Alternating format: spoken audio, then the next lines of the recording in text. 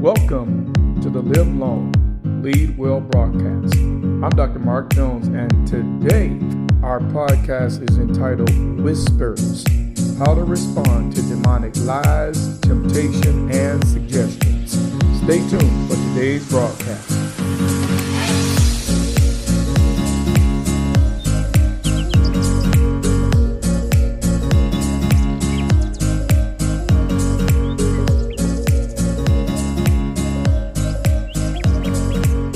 Corinthians chapter 10, verse 4.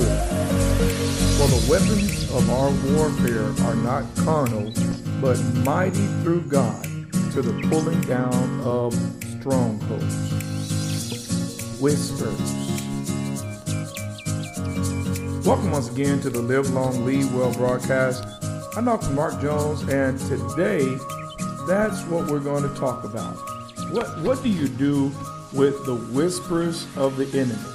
What do you do when the enemy comes in order to try to undermine you in your soul, try to shipwreck you emotionally?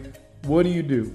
You know, the greatest battlefield in your life and in my life is the battlefield of your mind. And that's why we are told to gird up the loins of our mind, because God is fully aware that that's where many of the battles that the believer faces are. And in order for the kingdom of God to advance in our lives, we have to allow the mind of Christ to be on the inside of us. Now, I want you to think about something. If we have to allow the mind of Christ or let the mind of Christ be in us in order for God's agenda to be done in our lives, then how much more does the demonic realm and the demonic agenda need a yielded mind in order to advance their initiatives? So the mind is always being assaulted by lies or suggestions or temptations. And so today we're going to look at a few ways in order to address these whispers. Now, the first thing I really want you to think about when these whispers come is, you shall know the truth, and the truth shall make you free. That's what the scripture says. You shall know the truth, and the truth shall make you free. And there is no greater a defense strategy or mechanism to lies than knowing the truth. And so that's why the first thing that we need in order to deal with the whispers that come against our soul is that we have to know the truth. Because truth is a leverage against demonic assaults on the mind. Now, there's also a scripture that says, submit to God and resist the devil, and he will flee. So another powerful prerequisite to maintaining our posture of authority is that we have to be in a posture of submission to God. We've got to know and be doing the will of the Lord. And then when we resist the devil, remember, he has no leverage. If we have no unconfessed sins, if we're living a repentant lifestyle, he does not have leverage, particularly if we haven't created any infractions in the soulish arena through unforgiveness or bitterness or any of those kind of offenses. So it's very important that we submit to God and resist the devil.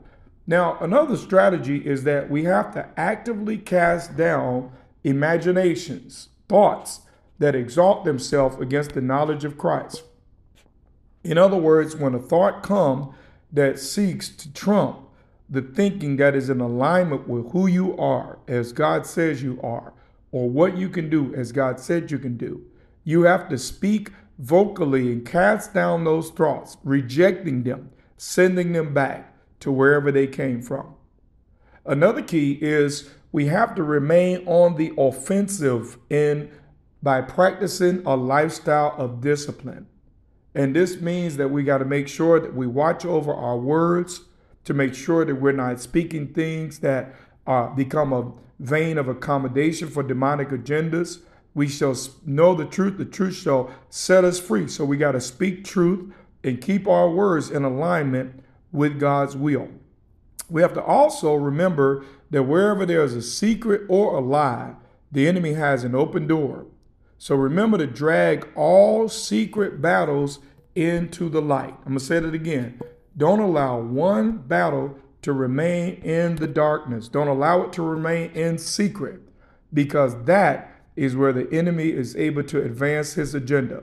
So drag secret battles into the light of conversation, the light of truth, the light of open discussion, the light of confession. Drag them into the light. Now remember also, ignoring demonic suggestions is not a strategy. There must be vocal opposition to the suggestions that come. For example, if the enemy offers you a route that is not godly, you have to vocally say, I resist that route. For as many as are led by the Spirit of God, they are the sons of God. And that's just an example of rejecting suggestions that are of a demonic origin or nature.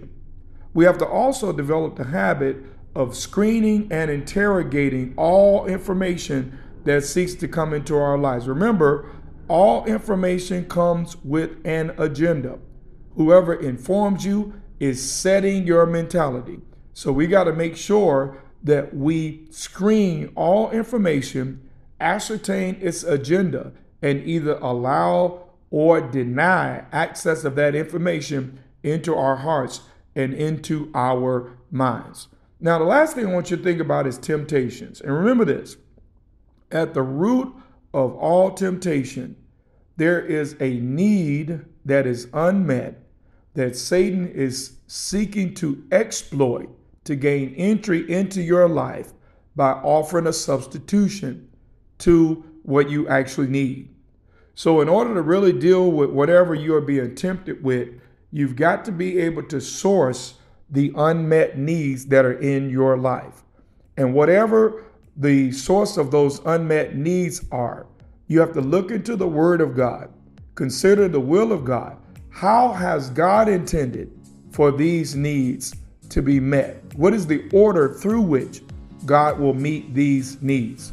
And once you're able to identify your unmet needs and identify God's will or God's methods or means through which those needs are to be met, then you are to exercise faith, moving in the direction of the appropriate way for those needs to be met. Now listen, I know this has been a lot of information in a very short time, but I know there's a lot of people that listen to these messages, and Satan is always whispering something. He's always trying to get you to endorse a lie, to receive a demonic suggestion, or to fall into the snare of a temptation.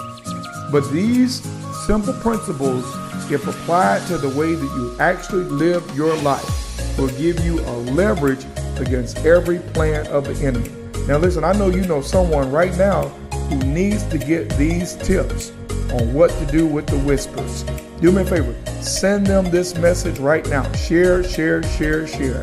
And remember, if you want Dr. Mark Jones to be a part of your next event, give us a call at 813-241-6919, extension 15.